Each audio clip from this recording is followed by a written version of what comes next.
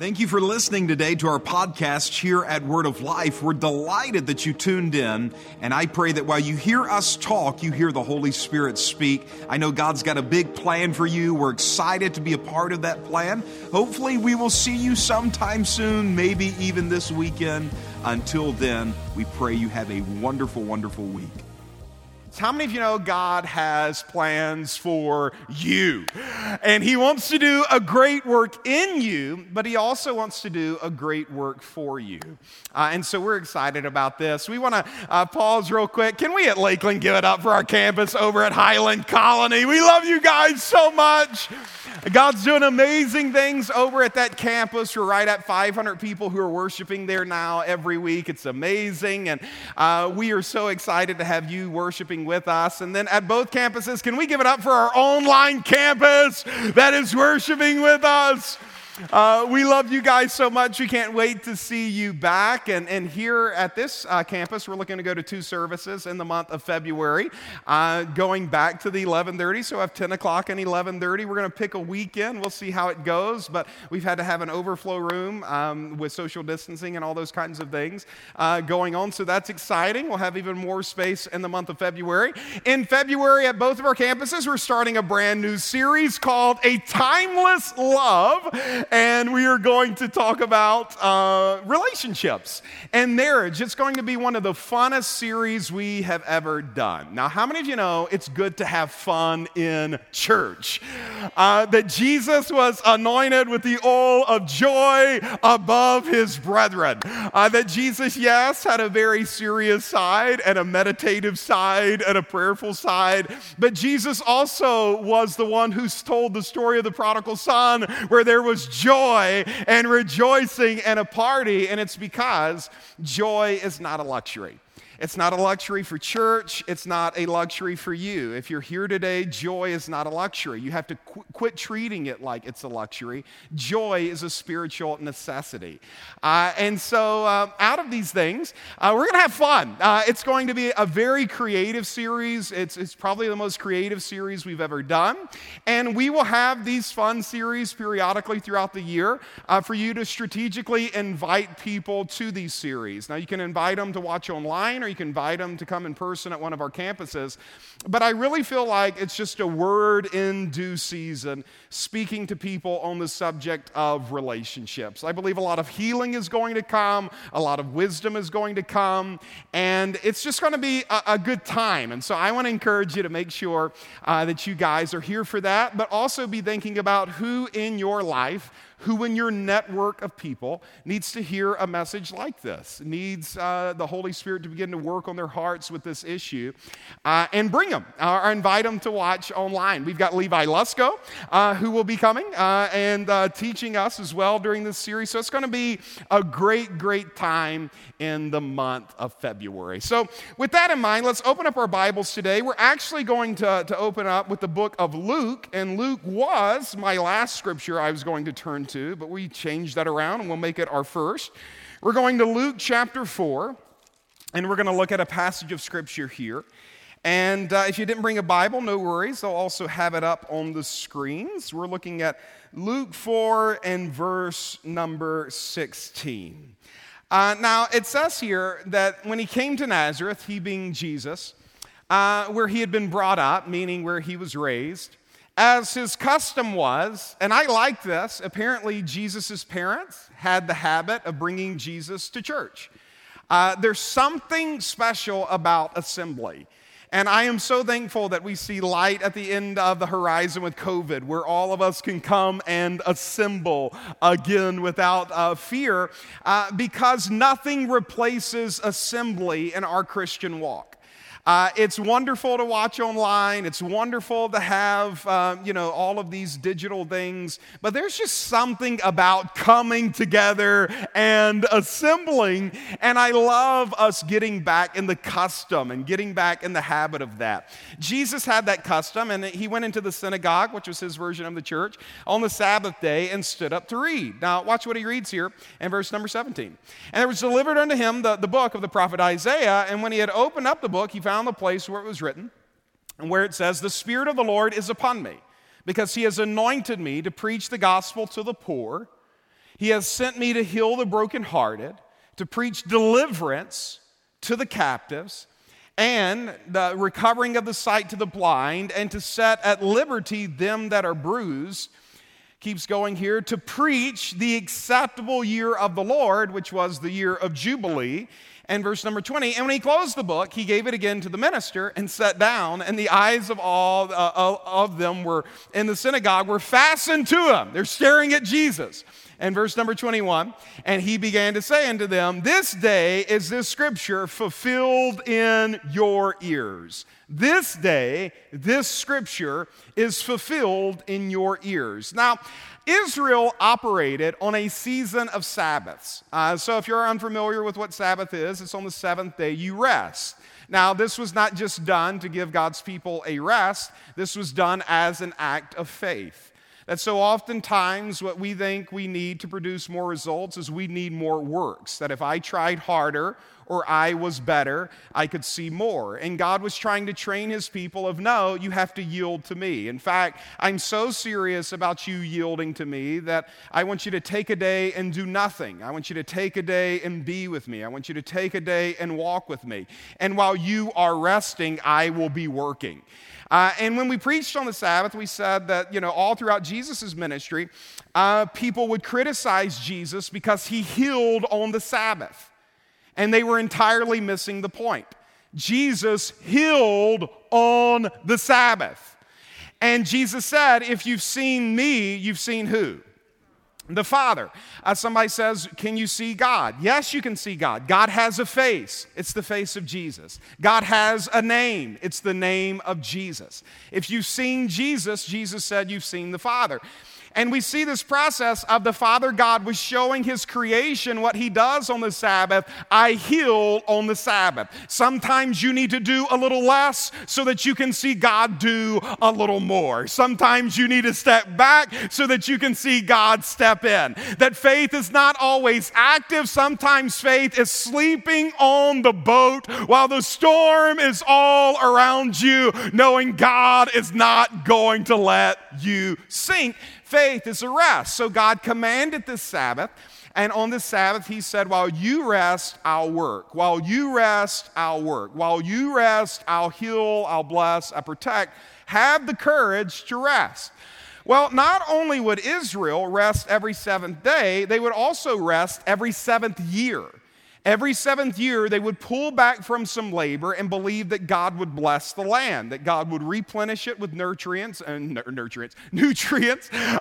God would come back in and enrich the land. And it was a time to really rely on God. Now, so when you do this every seventh year, if you do it 7 times, you get over to the 49th year.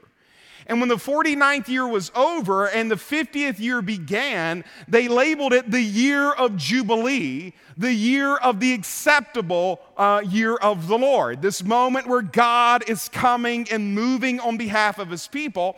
And so in this year of Jubilee, the reason why there was so much jubilation is because God came in and released his people and set them free. There was a release of debt. There was a release of healing. There was a release of property. There was a release of God's people from bondage. Every 50th year was the acceptable year of the Lord, the year of Jubilee. And based off of this release, they would get jubilant. They would get rejoicing. They would get praising. They would get excited based off of what God had done in this year. Now, here's what's amazing about this is we see Jesus come, find the place where this is written, where, this time when captives are being set free, and here's good news to the poor, and the broken hearts are being mended, and all of these kinds of things. In the middle of him talking about this, he makes this reference of, and from now on, you don't have to wait for the 50th year. And from now on, you're not going to have to wait for this cycle to kind of come around and, hold on long enough until it does.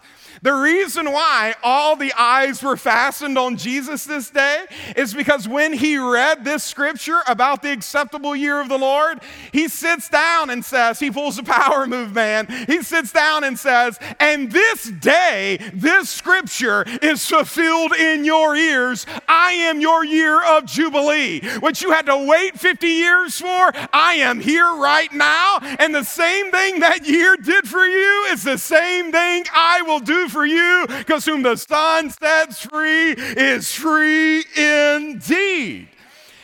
Now here's what's amazing. In the Old Testament, they had to wait for Jubilee and then they would rejoice. In the New Testament, we rejoice and we see Jubilee because our Lord and Savior Jesus Christ, he is absolutely 100% voice activated.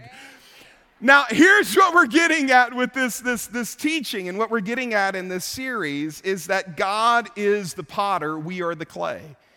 And that if we just simply put ourselves in the right position, God can fix anything about us. God can change anything about us. And I want to encourage you. I want to encourage you, Heiko. I want to encourage you, everybody who's watching online. There's nothing in your life that our great God cannot change. I don't care if it is drug addiction. My father was a drug addict. I don't care if it is a lack of education. I don't care if it is like all of these other types of things that war against our souls and our life. Like God can set you free from depression. God can mend your broken heart. God can turn your financial situation around. There is nothing our great God cannot do. He is awesome. And awesome is his name. And so we have this God at our disposal. And what God says is, I just need you to yield to me. And when I got to approaching like the end of this sermon and the end of this series, I knew like there's no way I can teach all of these things to you and not disciple you and teach you in this. Jesus is voice activated. Now, I didn't even intend to make that statement or that line until I got to the 8:30 service at Heiko. I was in worship, and I remembered this story of we had, this was years ago, couples come over to our house, and we were just entertaining because as a pastor, you're actually called. If you want to be a pastor, no, this is in the job description, you must be hospitable, which means you have people in your house.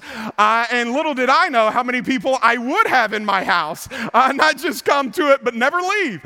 So like out of that, like we have a cycle of people who have lived with us over the years, but we have people over our house a good bit practicing that scripture of being hospitable. And so out of that, we have get-togethers at our house and fellowships. And anyway, we had some couples over. And there was this gentleman who was just country. How many of you are thankful for some country people? Like, I just genuine, I'm not. I want to be, like, I want to. Like, I get out there and I get on the four-wheeler and I feel country for a minute. And then I remind myself, I am not. I'm not. But I love country people, like people who really know the elements. Like, I love it. And so, this guy is so country and in the best way. And he's at the house and he's at the refrigerator trying to get ice. And it's not even like a new updated refrigerator, like it's just a basic one, but it's got the feature on it, where you can hit a button and it'll switch from, cubed ice to crushed ice to water. So some of you may know what we're talking about. Well, he keeps pressing this thing and all he's getting is water. And so he's like, this thing, I want ice. I don't want water. And my wife is a genius, like in every way, but she's really smart and witty with like sarcasm. And so out of that, like I came from a family that like your word is your bond. You don't joke with your words. You don't goof off with your words. You say what you mean all the time. She came from a family where if you spent hours getting dressed and like you feel like $1 million, you walk out, they're going to look at you and say, golly, you look ugly tonight. And what they actually mean is you look beautiful. Like that's what they mean. And everybody in their family like laughs and like, oh, thank you. I'm like, did you not hear what she just told you? I'm like, I'm getting offended for my wife. I'm like, she worked long for that. She really, I bought that dress. I know how much it costs. What are you talking about? You look ugly tonight, because I take everything serious. And she's like, oh, thank you. I'm like, don't tell them thank you for that. And what I realized in her family, and it took a minute, was that actually meant you look beautiful. That you look, ugly actually means the complete opposite of that. So there's like sarcasm. So she has trained me in those arts. And now I'm a little bit better at it than I was when we first got married. So out of this, she is watching this whole situation play out. And she looks at this guy and she tells him it's voice activated. And I look at her and I'm like, oh, this is great. Because everybody is kind of watching this play out because he's made a big deal that no ice is coming out. And he's getting frustrated. And so she's like, oh, it's voice activated. And he's like, well, what do? She's like, you have to say, like, if you want ice, you have to say ice. And it'll give you ice. And so he stands in front of it, looks at it, and says, ice. And goes back and water comes out. He's like, what? She's like, well, you didn't say it loud enough. And he comes back and he's like, ice! And nothing, he's like, ice! Nothing happening, ice! Nothing happening, keeps getting water. And so she's like, well, maybe you need to get closer. And he comes up to it, he's like, ice! And like, nothing's happening. So she comes up to it and, she gets real close and he doesn't see that she's got her finger like on the button that changes it. And she changes it and says, ice. And here comes all this ice coming out. It's like, oh, that's why I don't trust technology. Like all of these I'm like, it's not the technology, buddy. It's the user. So anyway, my point is he was convinced that this fridge was voice activated and it was not. But I'll tell you something that is voice activated, and that is your Lord and Savior, Jesus Christ. He will never save you unless you call out to him for salvation. But if you call upon his name, he is voice activated and he will save. When he went into his own hometown, he's there performing all of these miracles before he comes. And he comes into his own hometown and he wants to do a mighty work. Like he wants to come in and do some powerful things. These are the people he grew up with. These are the people he knows their stories. He knows their pain. Like there's some people in your life that I know, but you know them so much deeper. And so you know their real issues and you know what they're really struggling with. And so Jesus knows intimately the struggles of these people. And he comes in from all these other cities with all these miracles behind him. And he comes back in and he starts preaching about what he wants to do in their lives and telling them like what he wants to do in their lives. And while they're listening to this, they turn to each other and they say, who in the world does he think he is? And they begin to belittle Jesus and come up with this, well, it's just Jesus. And like we know him, and wasn't he not like the son of Joseph, the carpenter? And like who does he think he is? And here you had Jesus who wants to come in and do mighty works, but the Bible literally says he could there do no mighty works, save that he lay hands on a few sick folk and heal them. Now, the Bible didn't say he wouldn't do mighty works. He said he could there do no mighty works. Because if you don't call Jesus healer, he can't heal. If you don't call Jesus provider, he can't provide. By your words, Jesus said, you will be justified. And by your words, Jesus said, you will be condemned. And what I know in this season is like we're taking time to surrender ourselves more and more to God. We talked about this last week of surrendering our finances to God and surrendering our bodies to God and even surrendering our minds to God, of coming into this place where we're giving God more. But here's what I know, like as you sit on the potter's wheel, if your words keep going in a different direction than the potter wants to take your life, your words are stout against God, because God calls you free, but if you call yourself bound, you're working against the potter. God says you have the mind of Christ, and you keep saying, I just don't know what to do. You're working against the potter. God says you're blessed in the city, and you're blessed in the field, and you say, it just seems like nothing's working, and it just seems like it's all stacked against me, you are working against the potter. And what I want is for you to go in the same direction. Now, one of my favorite scriptures on this is found in the book of Matthew. So let's go over to it. We're in Luke. Let's turn back a couple of pages, and let's look at Matthew chapter 8. And they'll put this on the screens as well. Matthew chapter 8, and we're going to look at verse number 8. Now, in Matthew chapter 8, there is a gentleman here who has a need in his life that he knows God must intervene.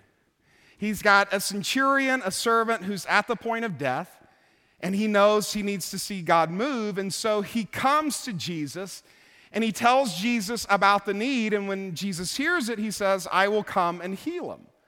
Well, after Jesus says this, the centurion says this to Jesus, and it said, the centurion answered and said, Lord, I am not worthy that you should come under my roof, but speak the word only,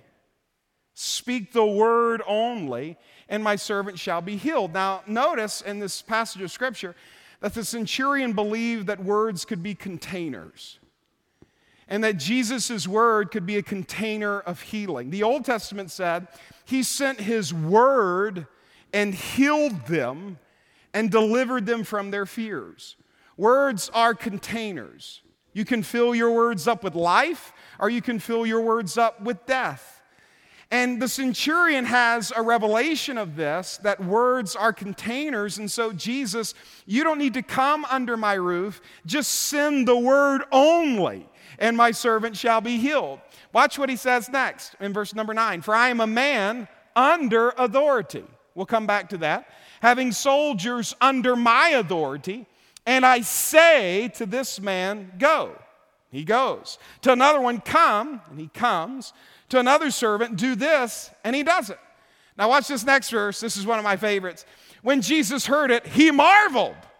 Now, can you imagine Jesus marveling at anything? Like, this word marvel literally means like, oh, like out loud shock. Like, it's not like eyes get big and it's like, that's something. It's like, oh my, like, oh myself. Like, like in this moment, it's like, this is amazing. Like, what? He has this moment where he marvels. And watch what was so impressive to him about this. And he said unto them that followed, meaning all his disciples, he says unto this, verily I say unto you, I have not found so great faith, no, not in all of Israel. Now, the New Testament teaches us without faith, it's impossible to please God. And Jesus saw faith in this story so clearly that when he heard it, he marveled. Now, what was the concept of faith? Starts with, for I am a man under authority. Now, what we've talked about at the beginning of this series is that everyone in this room, everyone at Highland Colony, everyone online, everyone is under the authority of something. And when you're under the authority of something, it tells you to go and you go. It tells you to do this and you do it. It tells you to come and you come. There are people, and we said that we need to confront these things. But there are things that have control in our lives, where sometimes even with food can take such a place of control that instead of us controlling it, it tells us to come, and all of a sudden we're in the pantry. And it's like, why did I eat 18 Oreos? Like, I thought I was just going to eat one. And this food tells us to do this, and we do it. Sometimes we have apps that we've yielded to so much that it tells us to check it, and we wake up in the morning and the first thing that we do is open up the phone and check it. It's become a lord, because everybody is under the authority of something. You better be careful what you're under the authority of. Well, how do you get under authority? Whatever you yield to. The more you yield to something, the more authority it exercises over your life. The more I yield to drugs, the more drugs have authority. The more I yield to a television show, that television show can make me go home.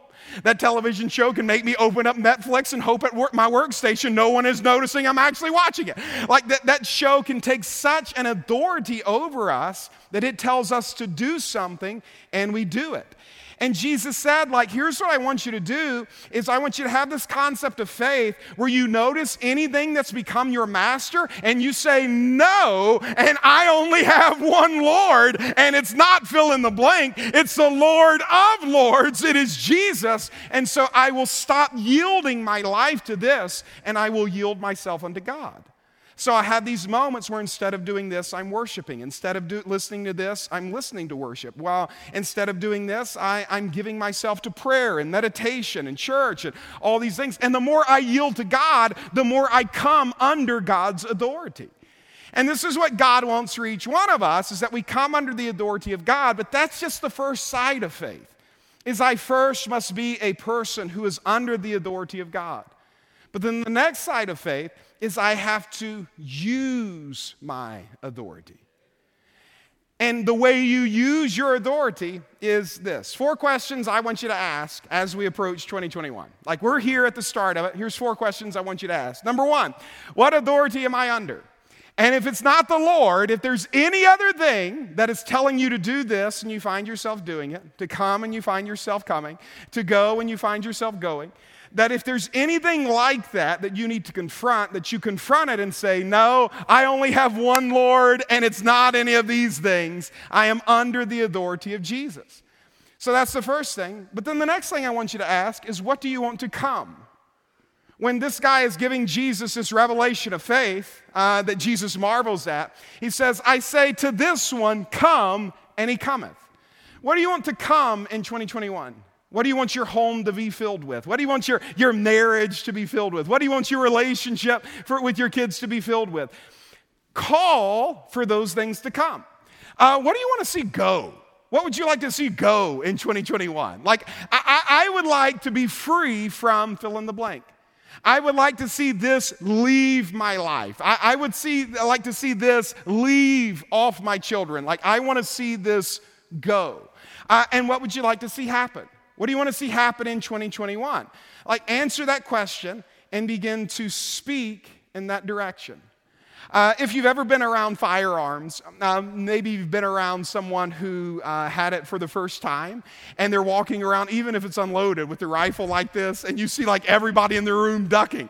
And it's like, whoa! Like, don't point that at somebody unless you intend to use it, because there is life and death in that firearm.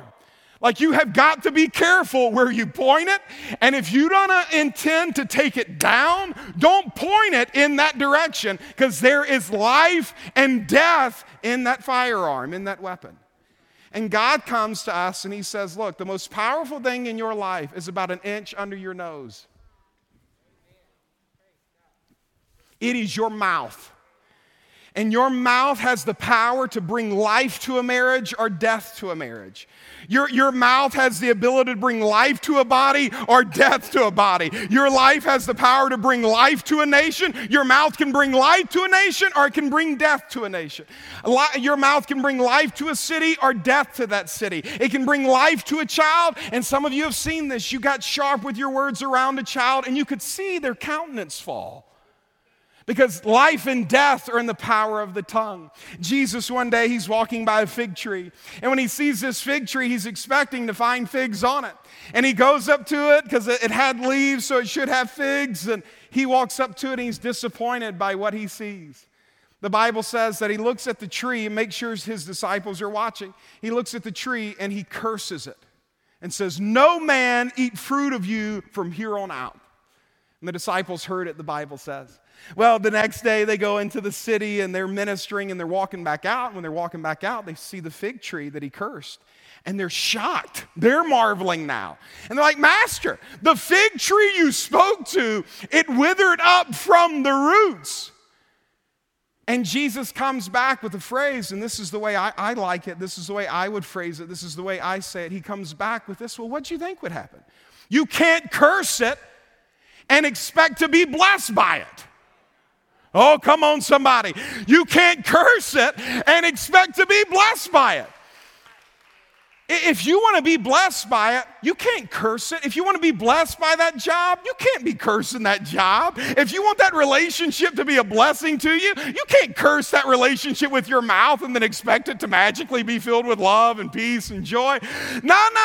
If you want to see it multiply, you got to bless it. Because Jesus, when he was disappointed with the tree, he cursed it and it withered up. But when he got 5 loaves and 2 fish in his hand that he needed to see multiplied, that it wasn't enough, he didn't take what was not enough and complain about it. He didn't take what was not enough and be upset about it. He took what was not enough, lifted it up before the Lord, and he blessed it. And what he blessed, it multiplied. You can't expect to be blessed by what you curse, but you can expect that what you bless, it will ultimately multiply.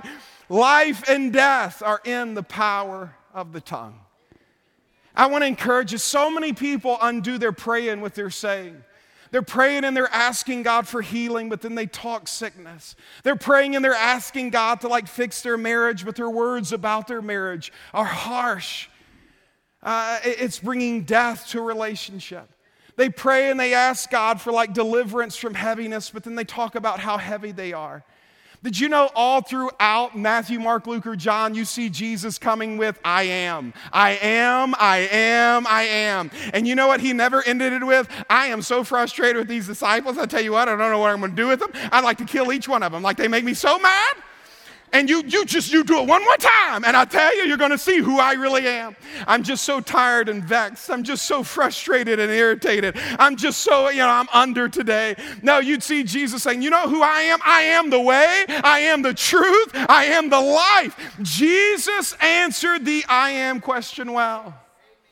And you've got to answer that question too. Who are you? I am free. I am redeemed. See, all in this room right now, we spent a lot of money and invested a lot of money into this room, and same at Hico. And out of that, the thing and the expense that honestly irritated me the most is, and you can barely see them, but they're all in the ceiling and all around the back and on the side walls back there, and it's these sound panels. And they look gray and they're kind of wrapped with fabric, but on the inside is this special technology that cancels sound and grabs it, and it stops the echo in the room. See, what happens is with a lot of hard substances like a stage and some of these other things, sound will bounce off of those hard substances, and people would sit in a service and say, well, it's really loud. And it's not that it's really loud. What's happening is you're actually hearing the words twice because the sound is bouncing off the wall and coming back to you. So that's what an echo is. It's words that just keep going. So you buy the sound paneling and put it up in these churches and rooms to catch the sound and to mute the noise, to stop the echo. And in your life, there are words that constantly keep going. And I want to encourage you, have you noticed that your kids probably match the words you speak about them? That the quality of your marriage probably matches the words you've been speaking about it? That how well the job is doing probably matches the words about the job? And God comes back in Genesis and he's like, have you seen what I did? I had this chaos. And I had this absolute moment where the earth was nothing like the way I wanted it. And instead of cursing the darkness, I called for the light. For I am the God that quickeneth the dead, and I call those things that be not as though they are. And out of this chaos, God formed beauty. And then he made man in his own image and his own likeness. And he said, I'm giving you a gift, and with this gift you can bring life or death. The gift that I'm giving you is the power of the tongue. James put it this way. that your mouth is the rudder of your ship, and if you want your life headed in the right direction, you got to get your mouth in that direction first. If you want your health headed in a direction, you got to get your mouth in that direction first. If you want your church headed in a direction, you got to get your mouth headed in that direction first. But here's what I know about Jesus, is that what he's looking for in all of our lives is for us to surrender his authority more and more at the start of this year, but to also use our authority more than we've ever used our authority before. I believe that God wants to release us into the promised land he has for us, the promised land he has for this church, and the promised land that he has for you. And the children of Israel, all throughout their walk to the promised land, they have this moment where they won't come under the authority of God. He would ask them to do something, and they do the complete opposite. They would not yield to his authority, and it cost them. But they also didn't understand the power of their authority. And they come and they get close to the promised land, and you know the story. They send Joshua and Caleb over into the promised land, and they come back with this positive report. It's a land that flows with milk and honey. We are well able to take it. God is with us, and yes, there's issues there, but it's nothing God can't handle.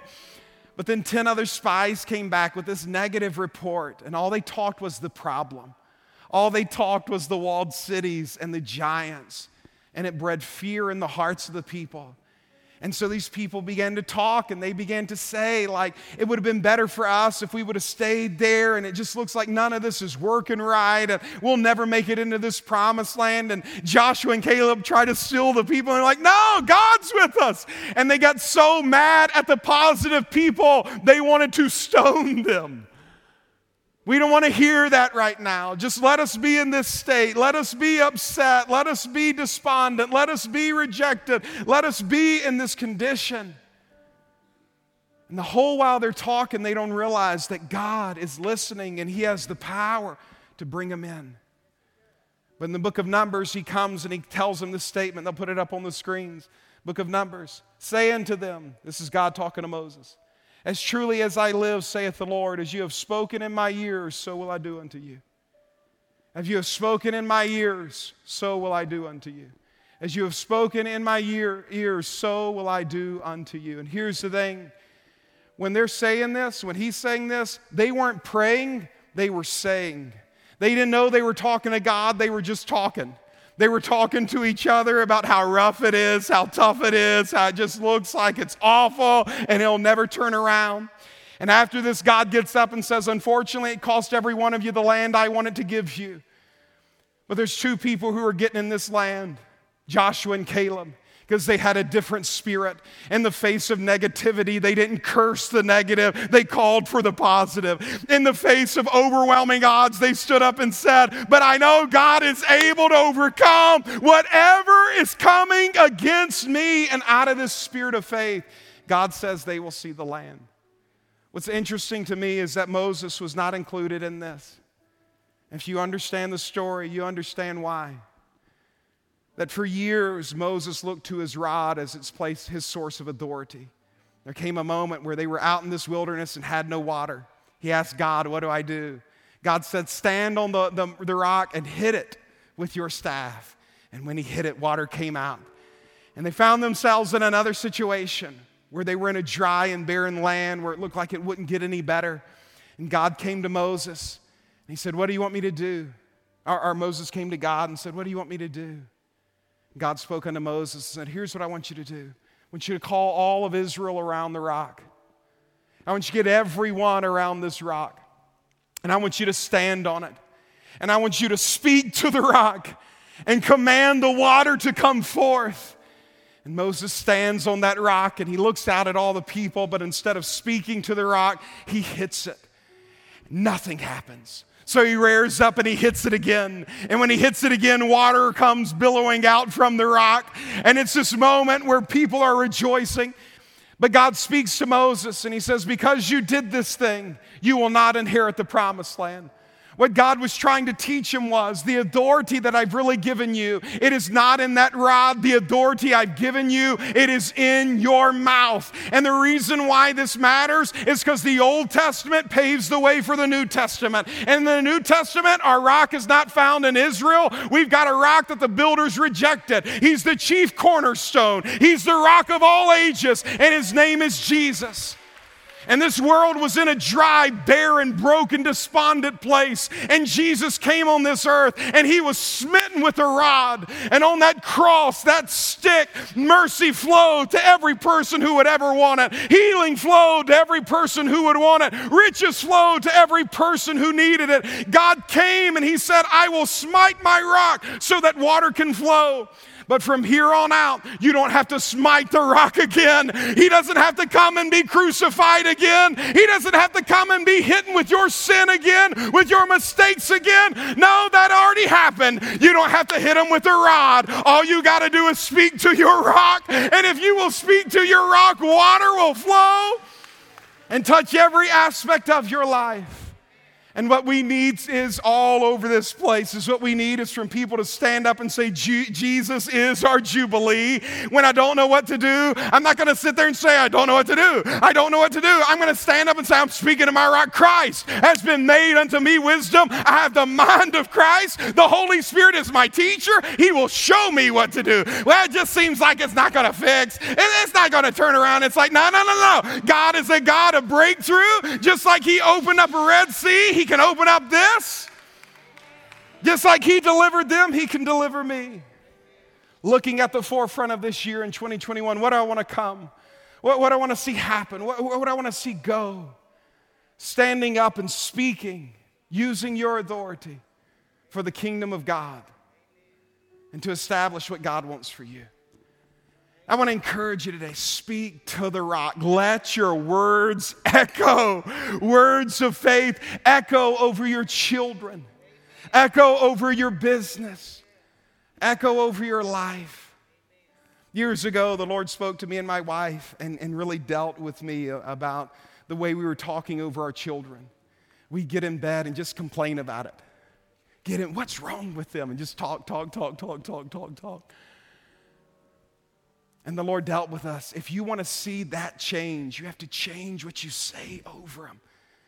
Grab them by the face and speak life into them. I remember we were in a situation where we were so frustrated. There were some things going on that we couldn't control, it didn't seem like. And things just aren't, happening that we couldn't control, and it just looked like, and we'd get in bed, me and my wife, we'd just complain about it. You ever complained about something? Just get in there and complain about it. And that's when God spoke to me that phrase of, if I curse the fig tree, why were the disciples expecting to eat of it? And all you're doing about this situation is cursing it. And if you keep cursing it, how can you expect to be blessed by it? If you want to see it multiply, you've got to bless it. You have to open up your mouth and call it graced and call it favored and call it redeemed. He said, what you complain about, you'll lose grace for. And if you want more grace for this situation, you have to stop complaining about it. Life and death are in the power of your tongue, and those that love it, they will eat the fruit of their words. I don't know about you, but I want our words sweet. Amen.